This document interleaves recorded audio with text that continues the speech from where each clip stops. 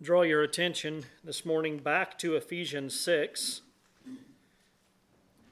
We'll begin reading in verse 17. Ephesians 6:17.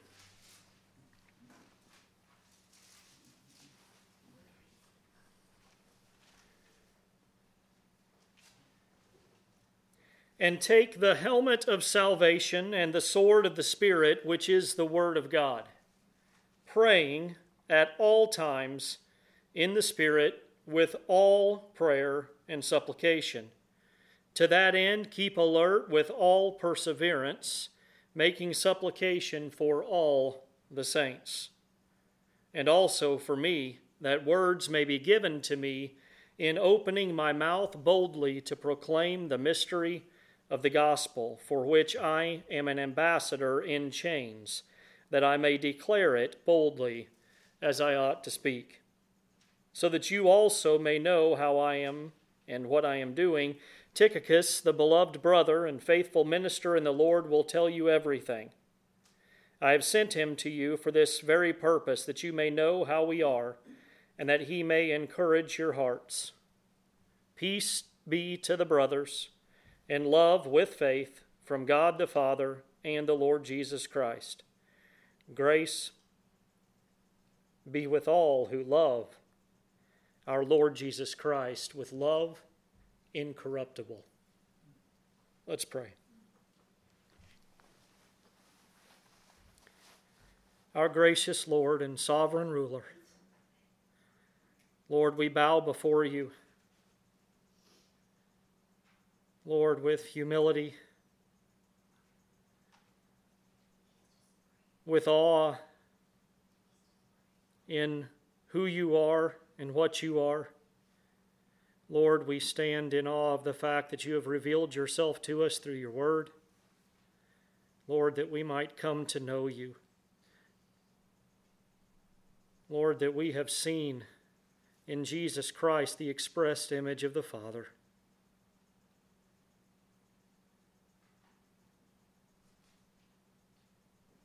That you've given us the Holy Spirit who indwells us, enlightens us to your word,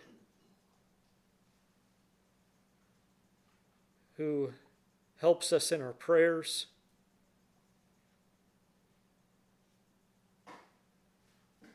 Lord, what provision you have given us when we are undeserving and unworthy of any such things. Lord, we ask that you would hear our prayer this morning. Lord, we have confidence to know that you do. Lord, we lift up all those throughout this land and throughout this world who are meeting together today to worship, to adore you, to look to your word. Lord, may the Spirit be known to be in their presence. Give grace to your people this morning, Lord. Feed us from your word.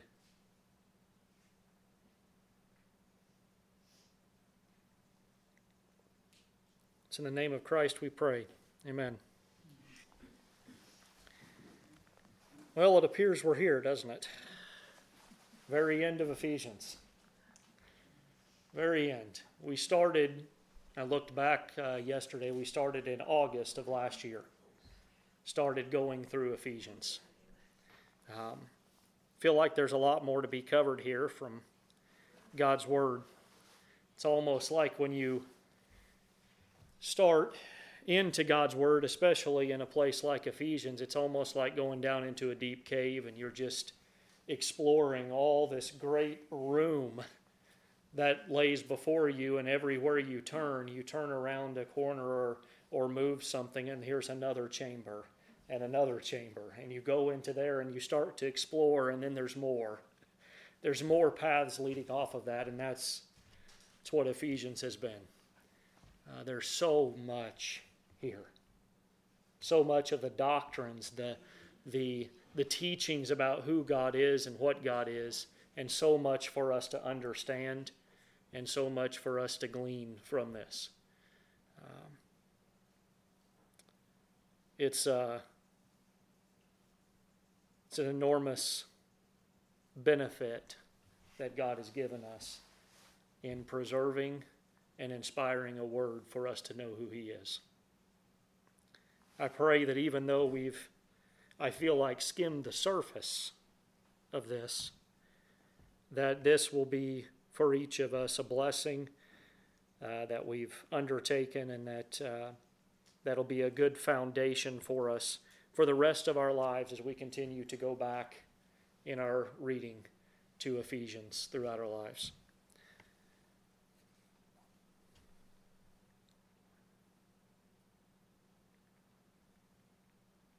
This letter is deep in the truths of God, what God has done, what God is doing, and ultimately what God will do.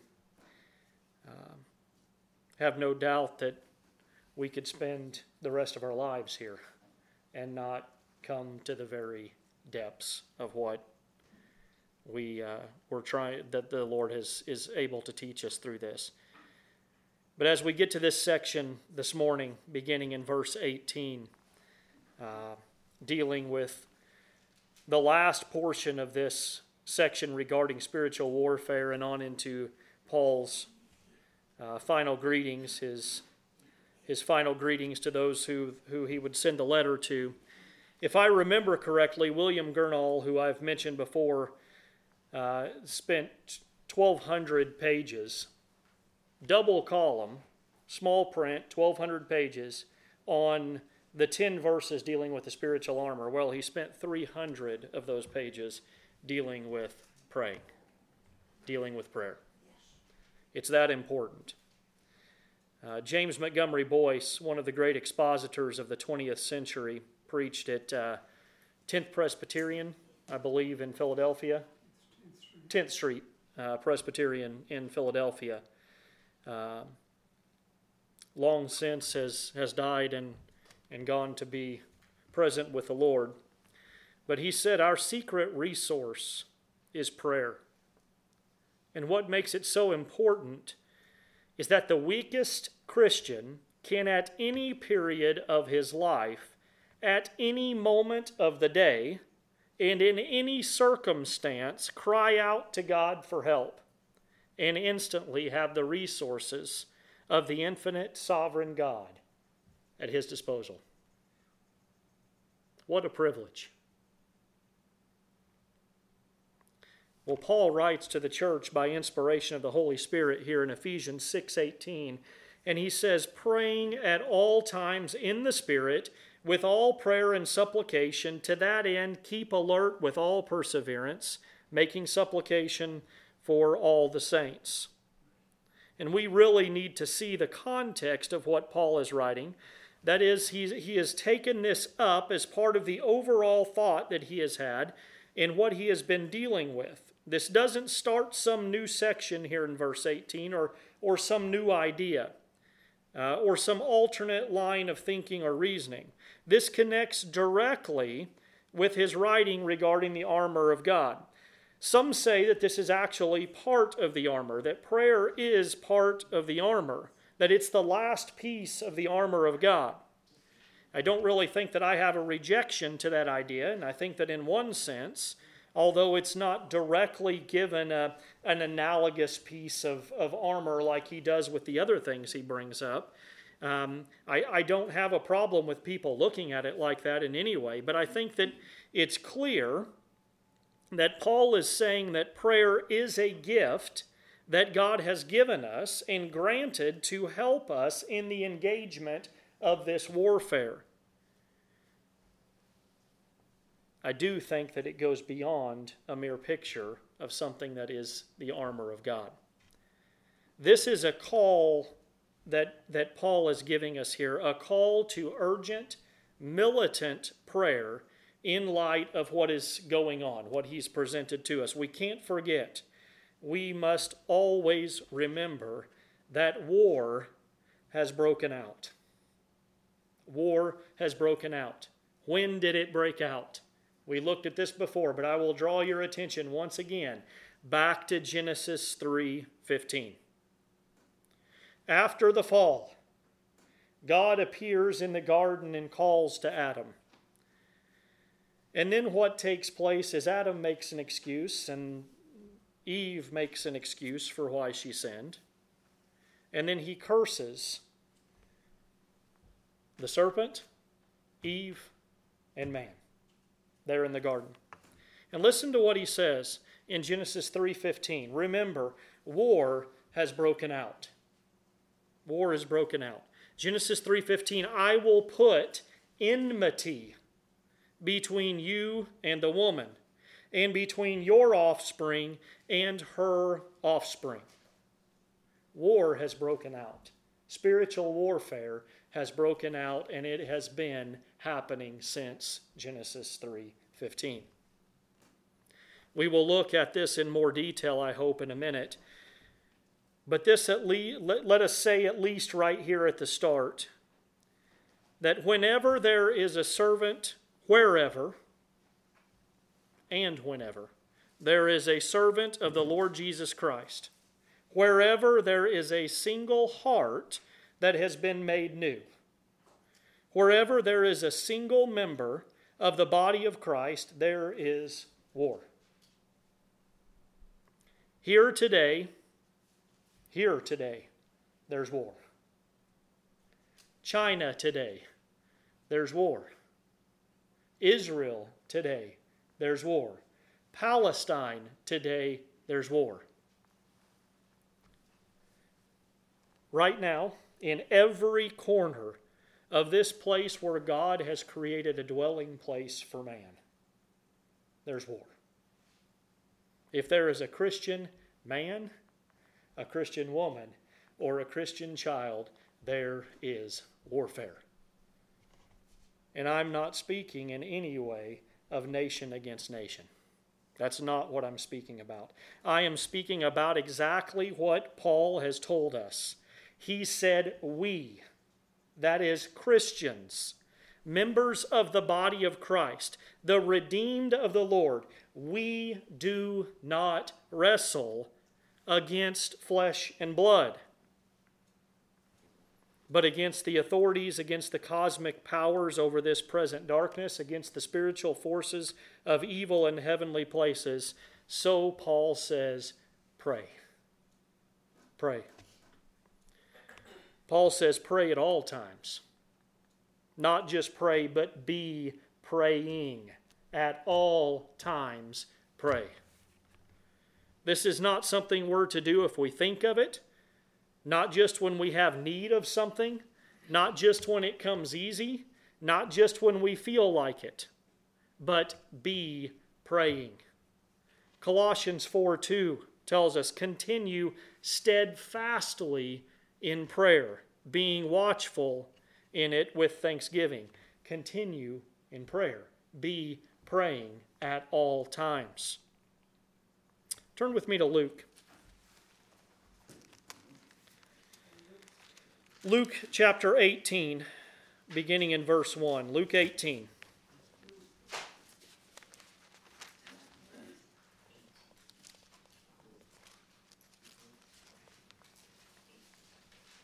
And he, that is Christ, told them a parable to the effect that they ought always to pray and not lose heart. He said, in a certain city there was a judge who neither feared God nor respected man. And there was a widow in that city who kept coming to him and saying, give me justice against my adversary. For a while he refused, but afterward he said to himself, though I neither fear God nor respect man, yet because this widow keeps bothering me, I will give her justice, so that she will not beat me down by her continual coming. And the Lord said, hear what the unrighteous judge says. And will not God give justice to his elect who cry to him day and night? Will he delay long over them? I tell you, he will give justice to them speedily. Nevertheless, when the Son of Man comes, he will find faith on earth. He told them a parable to this effect, that they ought always to pray. Always to pray. Paul already told us in Ephesians 1:16, If we look back at Ephesians 1:16, he said, I do not cease to give thanks for you, remembering you in my prayers. In Acts 1, verse 14, we read, all these with one accord were devoting themselves to prayer, together with the women and Mary, the mother of Jesus, and his brothers. They were devoting themselves to prayer. They were praying at all times. And then in the next chapter, Acts 2, verse 42, and they devoted themselves to the apostles' teaching and the fellowship, to the breaking of bread and the prayers. They devoted themselves to this.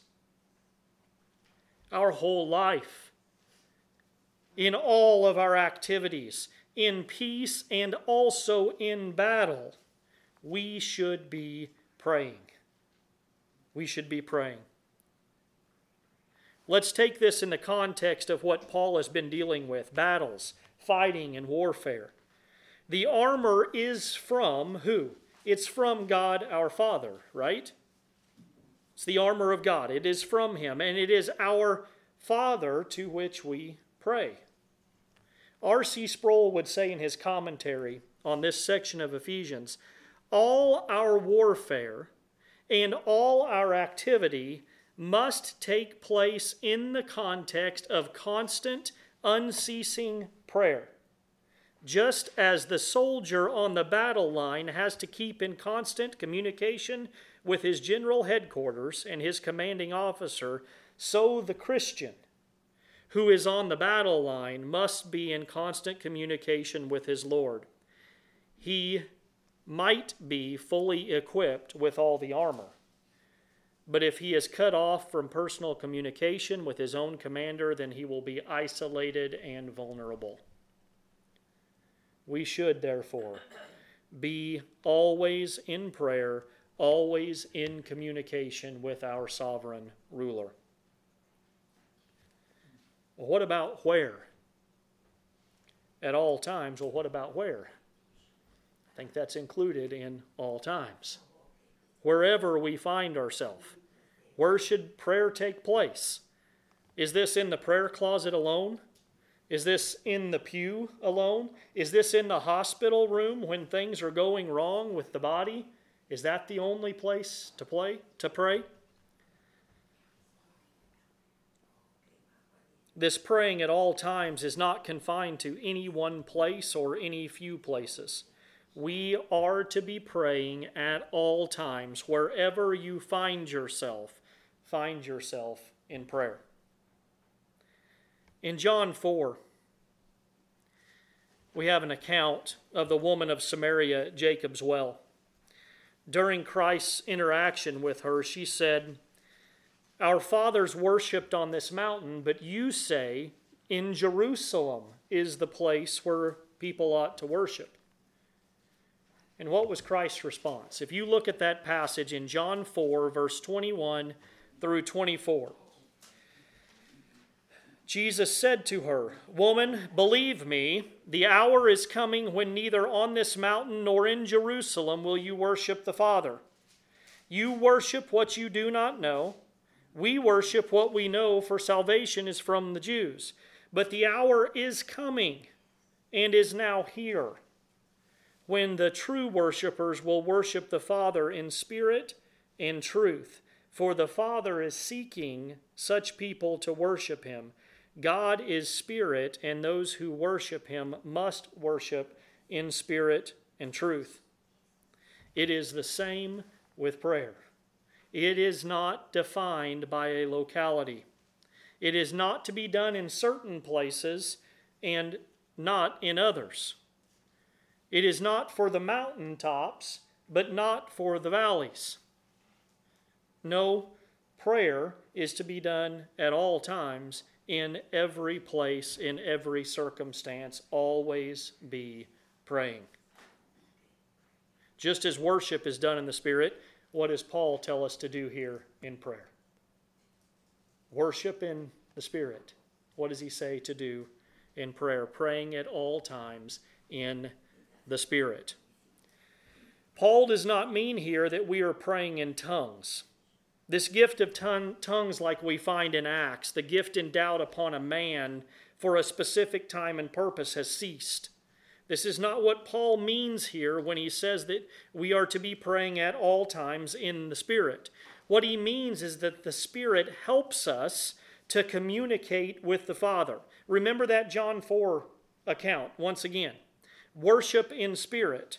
Paul here says to be praying in the Spirit, to pray with the Spirit's help, enlightening us through the Spirit's work with the Word, what is pleasing to God, the Spirit making known to us what is pleasing to Him, making real to us God's nature through the Word, bringing the Word to bear on all of our thoughts and all of our actions, and placing burdens and holy affections upon us, that we may speak that which pleases God, that we might pray according to that which pleases God, to plead with Him for the fulfillment of the promises that the Spirit has led us to in His Word.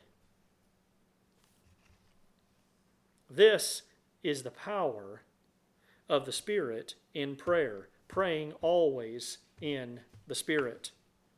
Romans 8:26 says, likewise, the Spirit helps us in our weakness, for we do not know to pray for what we ought, but the Spirit Himself intercedes for us with groanings too deep for words. The Spirit using the Word, revealing to us what we should pray for, to bring before the throne of heaven. How many times have you been burdened for something, and the Spirit recalls to your mind a promise of God from His Word? What are you to do with that promise? You're to pray that promise to the Father. Paul says praying in the Spirit. Well, what does it look like to not pray in the Spirit? We have some examples of this in Scripture. Matthew 6:5-8. Jesus says, and when you pray, you must not be like the hypocrites, for they love to stand and pray in the synagogues and at the street corners, that they may be seen by others. Truly I say to you, they have received their reward. But when you pray, go into your room and shut the door and pray to your Father who is in secret, and your Father who sees in secret will reward you. And when you pray, this is marvelous instruction. When you pray, do not heap up empty phrases as the Gentiles do, for they think they will be heard for their many words. Do not be like them, for your Father knows what you need before you ask Him. We also have an example by way of parable from our Lord in Luke 18:9-14. Luke 18:9-14. He also told this parable to some who trusted in themselves that they were righteous and treated others with contempt.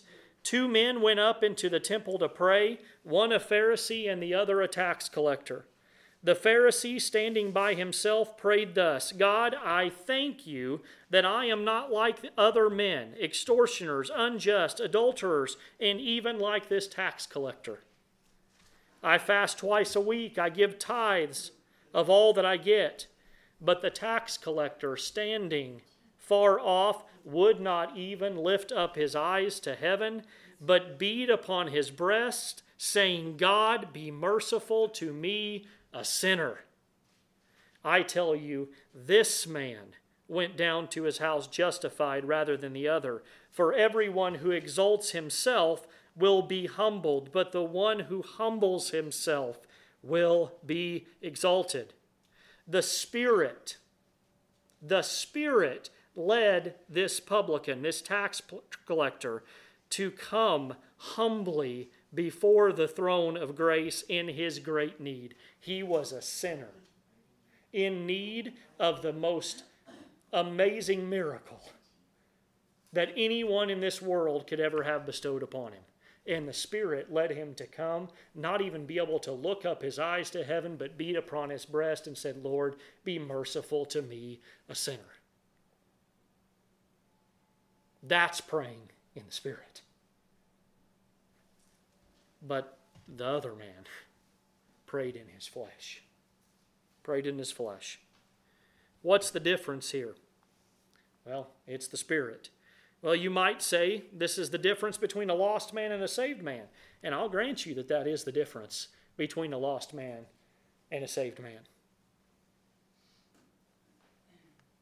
But sometimes we, even those who have been saved, pray according to the flesh. We fight these remainders of indwelling sin, the fleshly nature, and sometimes we even pray according to the flesh. In James 4:3, James is addressing those he calls brothers, and he says, you ask and do not receive because you ask wrongly to spend it on your passions. How many times do we come before the Lord and ask for what we want?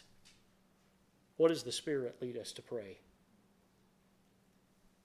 Your will, Lord, be done. We must not ask, we must not pray according to the flesh, but according to the Spirit. Set your minds upon the things of the Spirit and not upon the things of the flesh.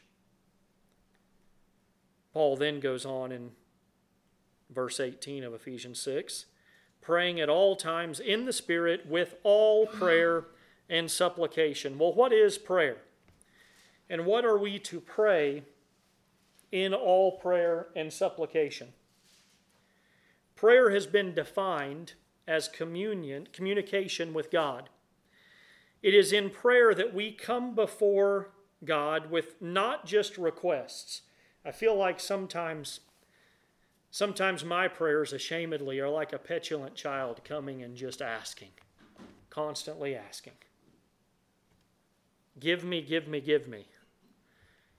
Far too often this is how our prayers go up to the Father. But think just for a moment. Think just for a moment about the reality of what prayer actually is. It's communication with God. Communication with God. And when you think about what prayer actually is, you will immediately have this type of thoughtless prayer, this thoughtless rushing into the presence of God with selfish requests. They'll immediately be banished from your prayer life. What we are doing in prayer is actually entering into the very throne room of God Himself to speak with the one who is God Almighty. Do you see and acknowledge this? When you offer up your prayers, you are offering them directly through Jesus Christ to the throne of heaven. Through Christ, the husband of the church, the Redeemer of the church, the Savior of the church, the purifier of the church, we are granted admittance into this throne room where God may be approached through our union with Christ and with the help of the Holy Spirit. Any wonder that we read in Psalm 100, make a joyful noise to the Lord, all the earth. Serve the Lord with gladness. Come into His presence with singing. Know that the Lord, He is God. It is He who made us, and we are His.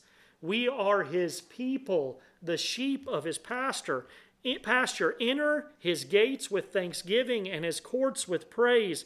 Give thanks to Him. Bless His name, for the Lord is good. His steadfast love endures forever, and His faithfulness to all generations. What a privilege it is that we might enter into communication with our Father.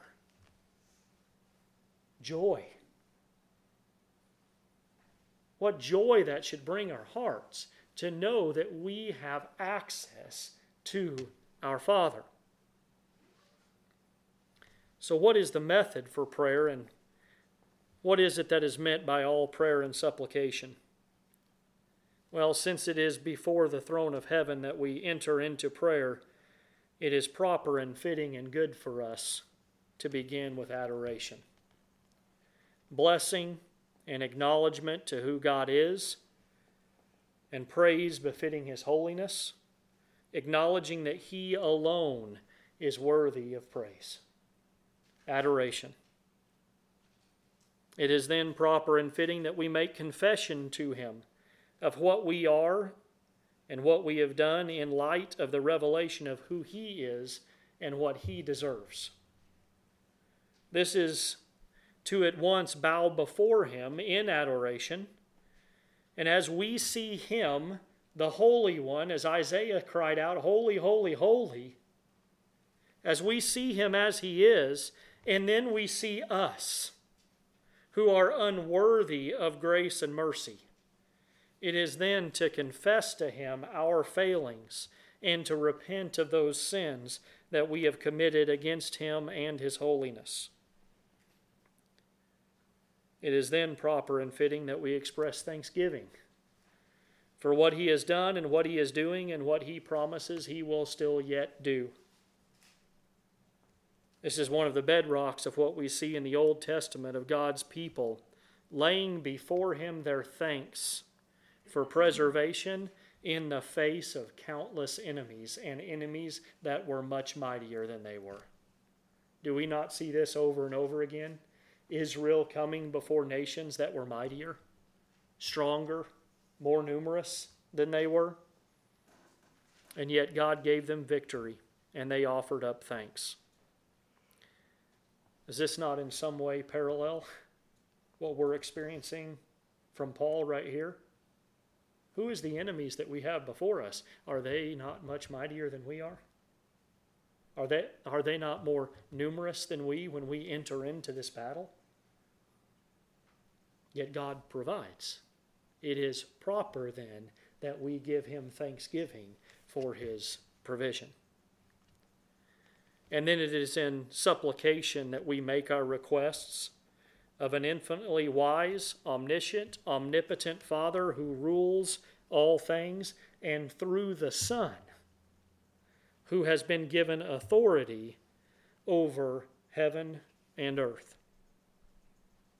It is here that we take our urgent requests to Him and to plead humbly before Him for the needs in our lives and the needs in the lives of others as we make supplication in our prayers.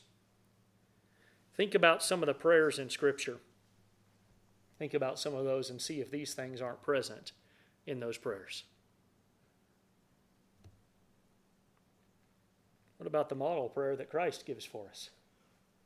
Matthew 6, 9 through 13, Christ says, "Pray then like this: Our Father in heaven, hallowed be your name. Your kingdom come, your will be done, on earth as it is in heaven. Give us this day our daily bread, and forgive us our debts as we also have forgiven our debtors, and lead us not into temptation, but deliver us from evil." Psalm 51, we talked about, I think, a little bit a couple weeks ago. One of the great prayers of David, one of great repentance and anguish of soul that we mentioned a few weeks ago. Go back and read that and see if these things aren't present there in that prayer, that song of prayer. Psalm 90, we read in our congregational reading. Prayer of Moses that is recorded for us in Psalms. A prayer of Moses. Did you see those things as we read that? Go back and read it sometime this week. In 1 Kings, just another example, we have Solomon's prayer for wisdom. 1 Kings 3, 7 through 10. "And now, O Lord my God, you have made your servant king in place of David my father, although I am but a little child. I do not know how to go out or come in. And your servant is in the midst of your people whom you have chosen, a great people, too many to be numbered or counted for multitude. Give your servant, therefore, an understanding mind to govern your people, that I may discern between good and evil. For who is able to govern this your great people? And it pleased the Lord that Solomon had asked this. We could look at so many other prayers that we have recorded in Scripture and see these attributes as part of them. Paul himself, last one, Paul himself in Ephesians 3, verse 14. Think about what we've talked about, these elements of prayer. Not always in the same order, right? For this reason, Ephesians 3:14, for this reason I bow my knees before the Father, from whom every family in heaven and on earth is named, that according to the riches of his glory he may grant you to be strengthened with power through his Spirit in your inner being, so that Christ may dwell in your hearts through faith, that you, being rooted and grounded in love, may have strength to comprehend with all the saints what is the breadth and length and height and depth, and to know the love of Christ that surpasses knowledge, that you may be filled with all the fullness of God. Now to him who is able to do far more abundantly than all that we ask or think, according to the power at work within us, to him be glory in the church and in Christ Jesus throughout all generations, forever and ever. Amen.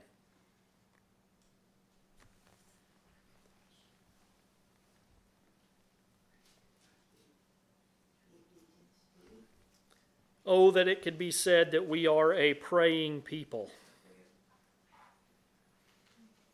When you look back through history at certain times in history, God's church was known as a praying church, a praying people. How sad that we have fallen away from communicating with our God, adoring him in prayer,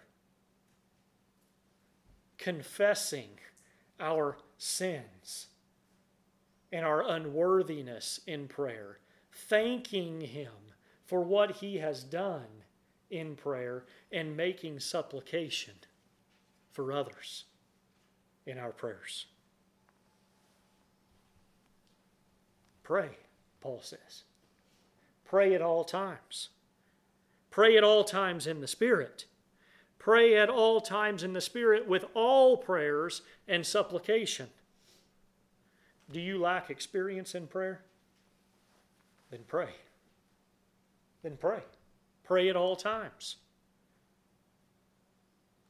Do you lack confidence? Then pray, and pray at all times, and make that your request, that you might have boldness to come into his presence and pour out your heart to him. Do you lack time? Then pray at all times. Don't let a lack of perceived opportunity be that flaming dart of the devil that strikes at you and wounds you. Just pray constantly. Pray without ceasing. Pray at all times. Do you feel that God is far from you? Then draw near in the Spirit, who has been given to you, and through the Son who has redeemed you, and plead before him the promises that God has already laid out in his Scripture for you. Just think about the promises we have that have application to that in this passage, this epistle of Ephesians. Do you not see these promises here? For when he feels far away, that is one of the things that I hear over and over again and have experienced in my life during times of prayerlessness. God just feels so far away. Listen, Cry out to the Father. Cry out to him. You have forgiven me. Think about, go back through Ephesians. You've forgiven me. I've been redeemed through the blood of Jesus Christ. I have been joined to the body, and Christ, your Son, is my head. He has been raised, and you have seated him at your right hand in the throne room of heaven, on heaven's throne. And it is there that I would come before you and draw near to you to make my prayers and my supplications. And you have said, pray back his own promises.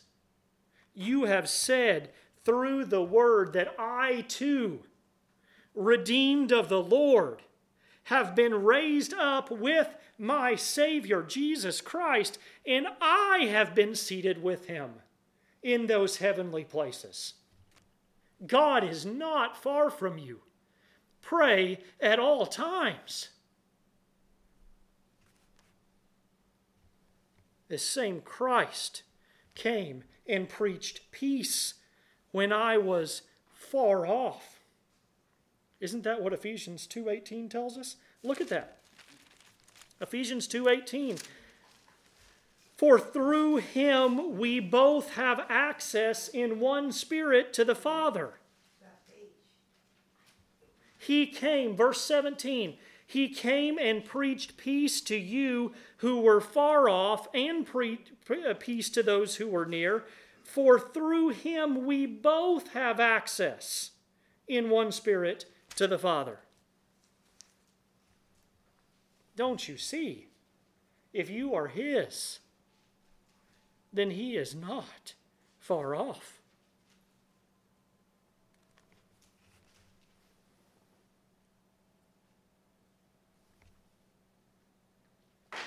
Now then, let me draw your attention directly back to the context that Paul has been dealing with. Ephesians 6:18. To that end, keep alert with all perseverance, making supplication for all the saints.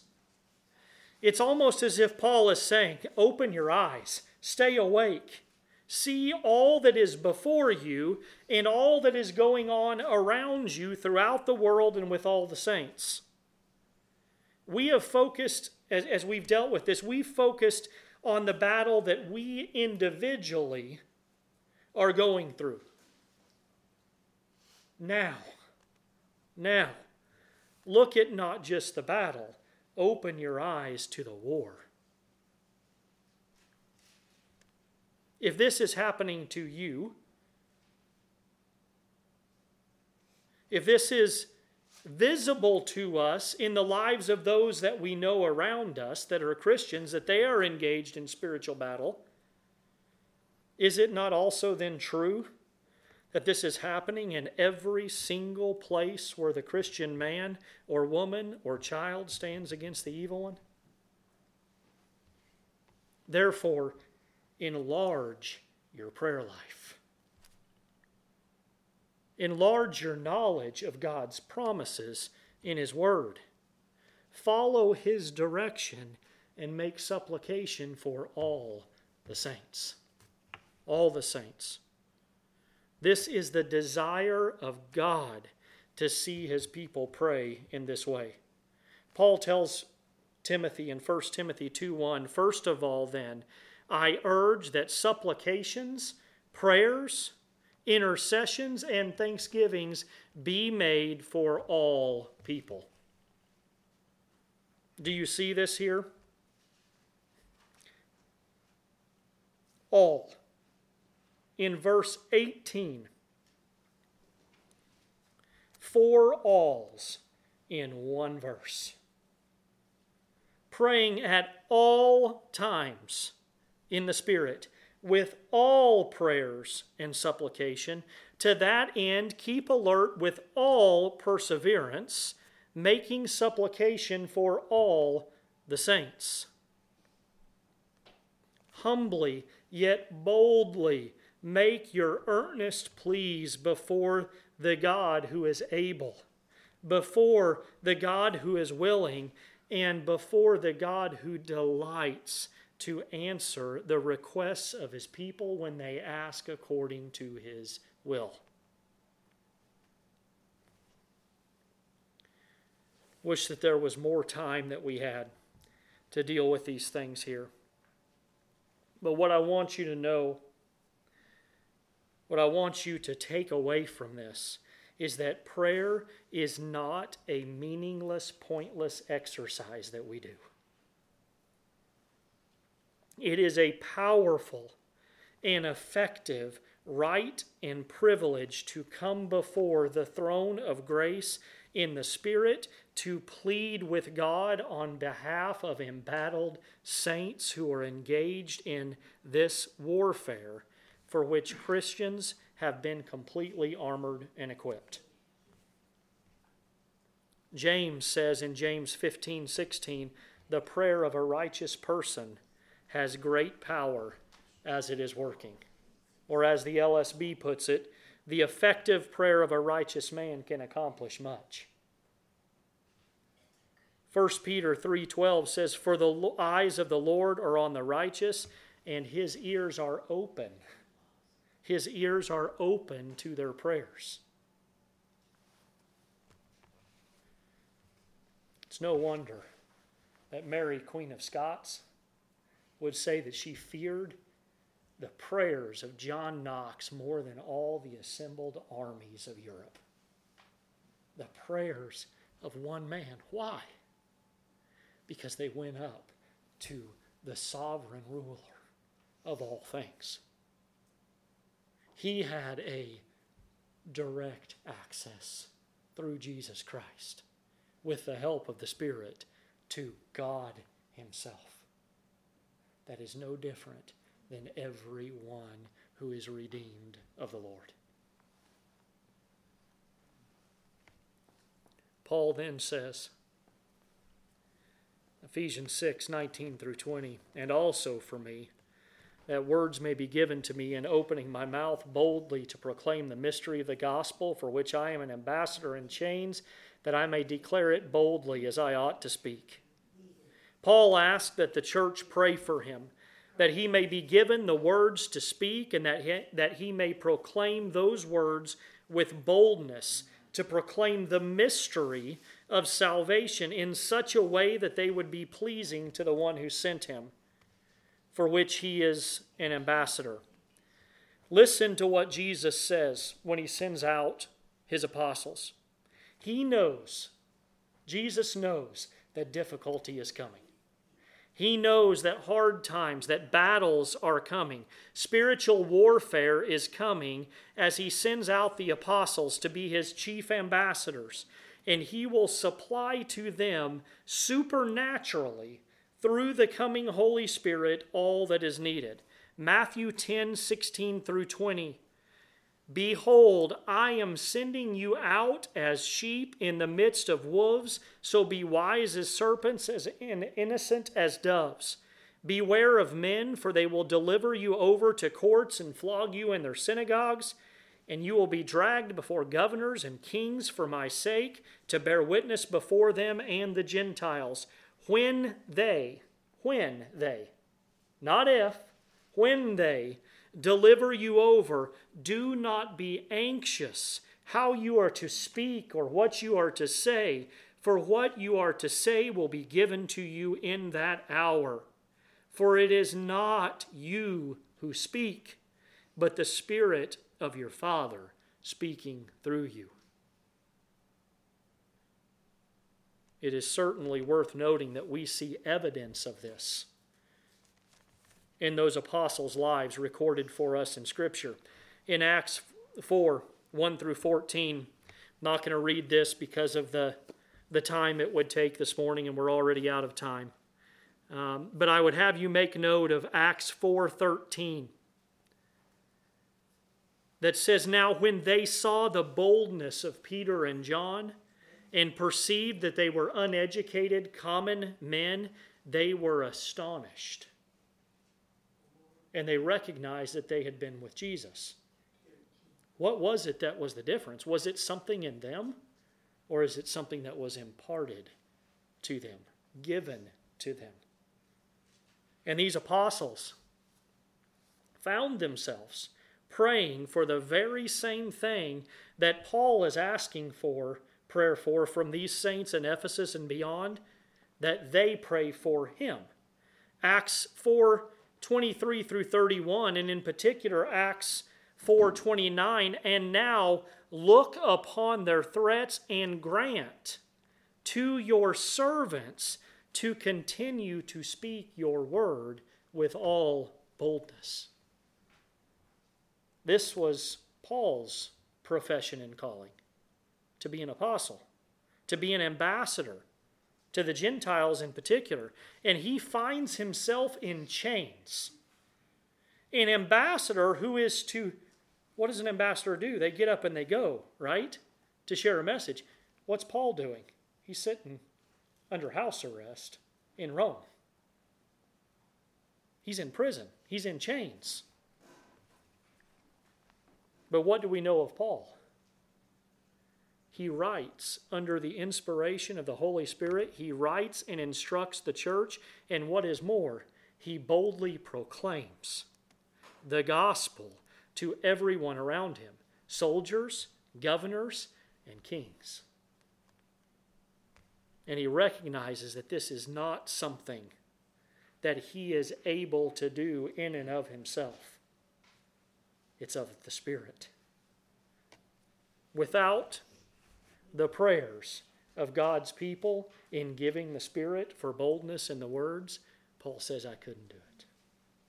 I'm unable. I'm weak.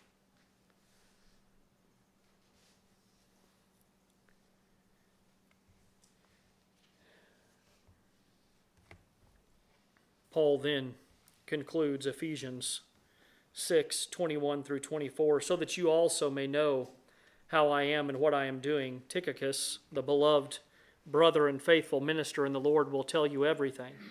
I have sent him to you for this very purpose, that you may know how we are, and that he may encourage your hearts. Peace be to the brothers, and love with faith from God the Father and the Lord Jesus Christ.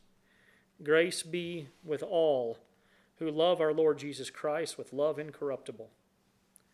It's interesting to me that we find Paul sending his beloved brother Tychicus to the church with information and details that will be of benefit to them and to encourage them. This shows his trust in his brother, number one. It then shows the care and love that he has for the church members here. And then it also shows quite possibly that this is a circular letter meant for just more than the church at Ephesus, because he has word that he wants the church of Ephesus to receive about how he is, but he doesn't put it necessarily in his letter. And it struck me as well that Paul knew very well that what he was writing to this church was under inspiration of the Holy Spirit. He didn't include those things which were not inspired. He said, I'm going to send someone else to tell you those things. But what I've written is God's word. It's not mine. It's God's. It's after this remark that Paul draws this letter to a close with some of his favorite concepts and words that he often brings close together in his epistles. And as he does this, we would do well to take heed to the fact pointed out by Sproul regarding this. Sproul says, when the apostle gives his apostolic benediction to his readers or to his hearers, he is speaking as an ambassador of the King. He is announcing God's benediction upon his people. So when Paul refers to peace and grace and love and faith, he is not saying grace to you and peace from me.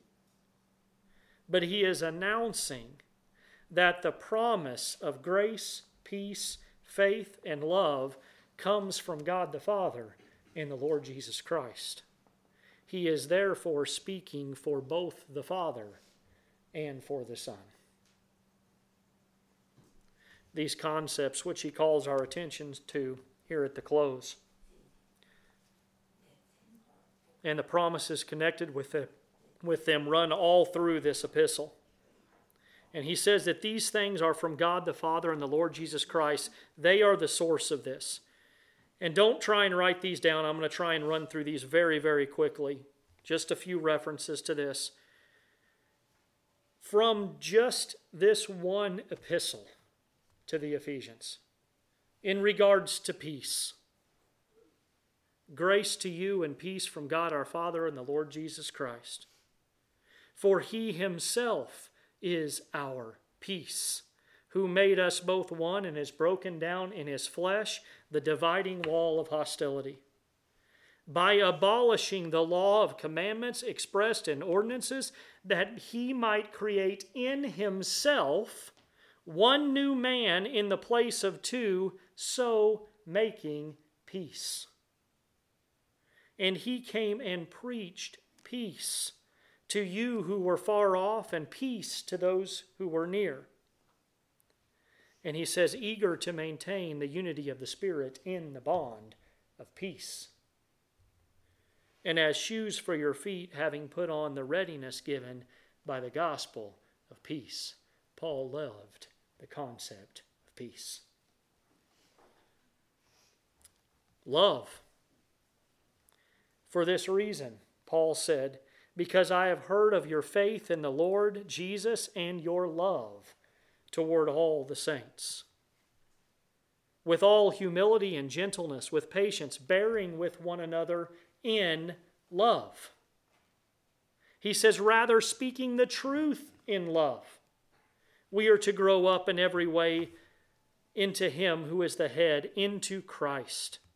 He says, from the whole body, joined and held together by every joint, which is equipped when each part is working properly, makes the body grow so that it builds itself up in love.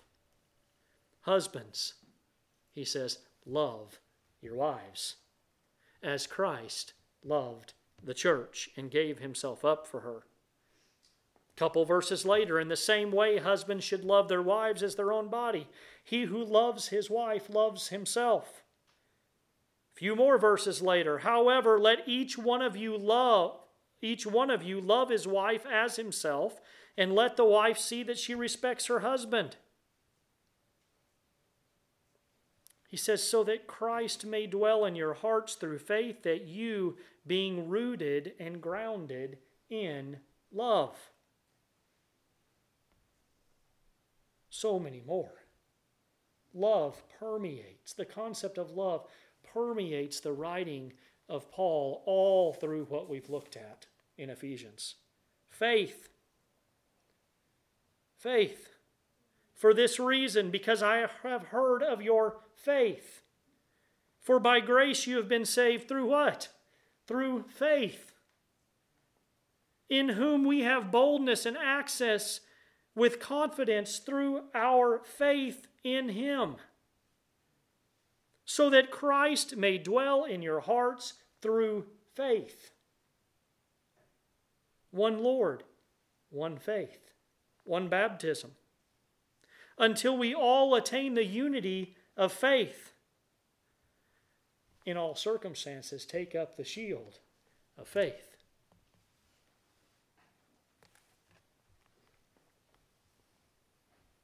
He says, peace be to the brothers and love with faith. From God the Father and the Lord Jesus Christ. And then he closes with grace. That great and inexhaustible warehouse, that storehouse where all the good gifts and blessings come from. God's grace. Isn't that what we find? Ephesians 1, verse 7. In him we have redemption through his blood and the forgiveness of our trespasses according to the riches of his grace. This is the very source of our salvation, is it not? Ephesians 2:8, for by grace you are saved. You've been saved through faith. And here it is that Paul says this grace, this infinite great grace, be with all who love our Lord Jesus Christ with love incorruptible. Very, very quickly, is there any other way to have love but by the sovereign grace of God? Is there any way? There's a lot of what people call love out here today. But it is not the love that we find in Scripture. In 1 John 4:19, in the King James that most of us grew up hearing, we love him because he first loved us.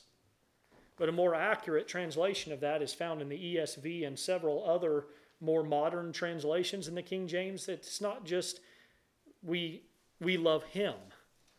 It's we love because he first loved us. We don't know love until we have been given the love of Jesus Christ.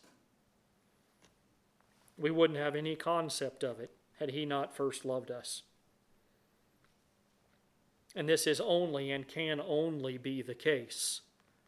To have this love that is incorruptible, it can only be the case to those who are truly saved and who know this biblical Jesus, the truth of who Jesus is. There are many who have what the world calls love for a false Christ, one that's been made of their own imagination, a Christ that's been made like them, not the Christ that we read about in Scripture.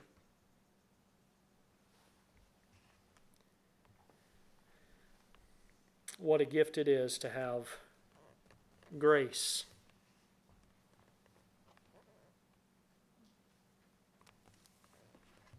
Grace be with all who love our Lord Jesus Christ with love incorruptible.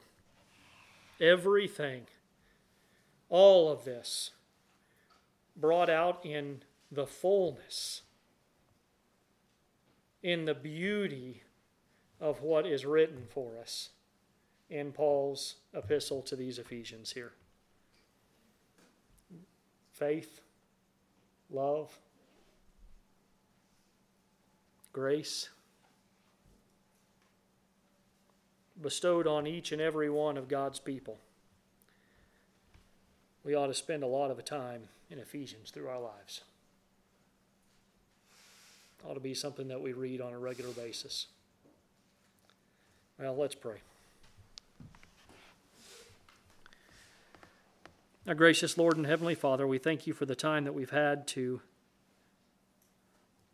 look to this epistle, this inspired word that you've given to us through the pen of the Apostle Paul. Pray, Lord, that you would strengthen us through it. Lord, that you would give us a more firm foundation through it. Lord, that we would find hope, that we would rest in it. Lord, these truths that we know, these promises that are given to us, the things that are revealed through this epistle.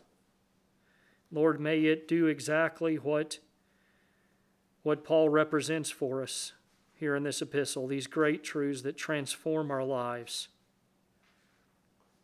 And not in a legalistic way, not in a way where we're trying to earn something, but in love and in gratitude, may we live worthy of the calling to which we've been called, seeking to glorify God, to glorify the Son, to glorify the Spirit in our lives. Lord, may we spread this message far and wide. Lord, there are many who need to hear this. This mystery of the gospel, this good news revealed to us through your word. Lord, be with us through this week. May you give us opportunities to witness, Lord. May you give us those words that you'd have us to speak. May the Spirit remind us of what you've written to us, that we might give comfort and consolation to those who are dying in trespasses and sins. It's in the name of Christ we pray. Amen.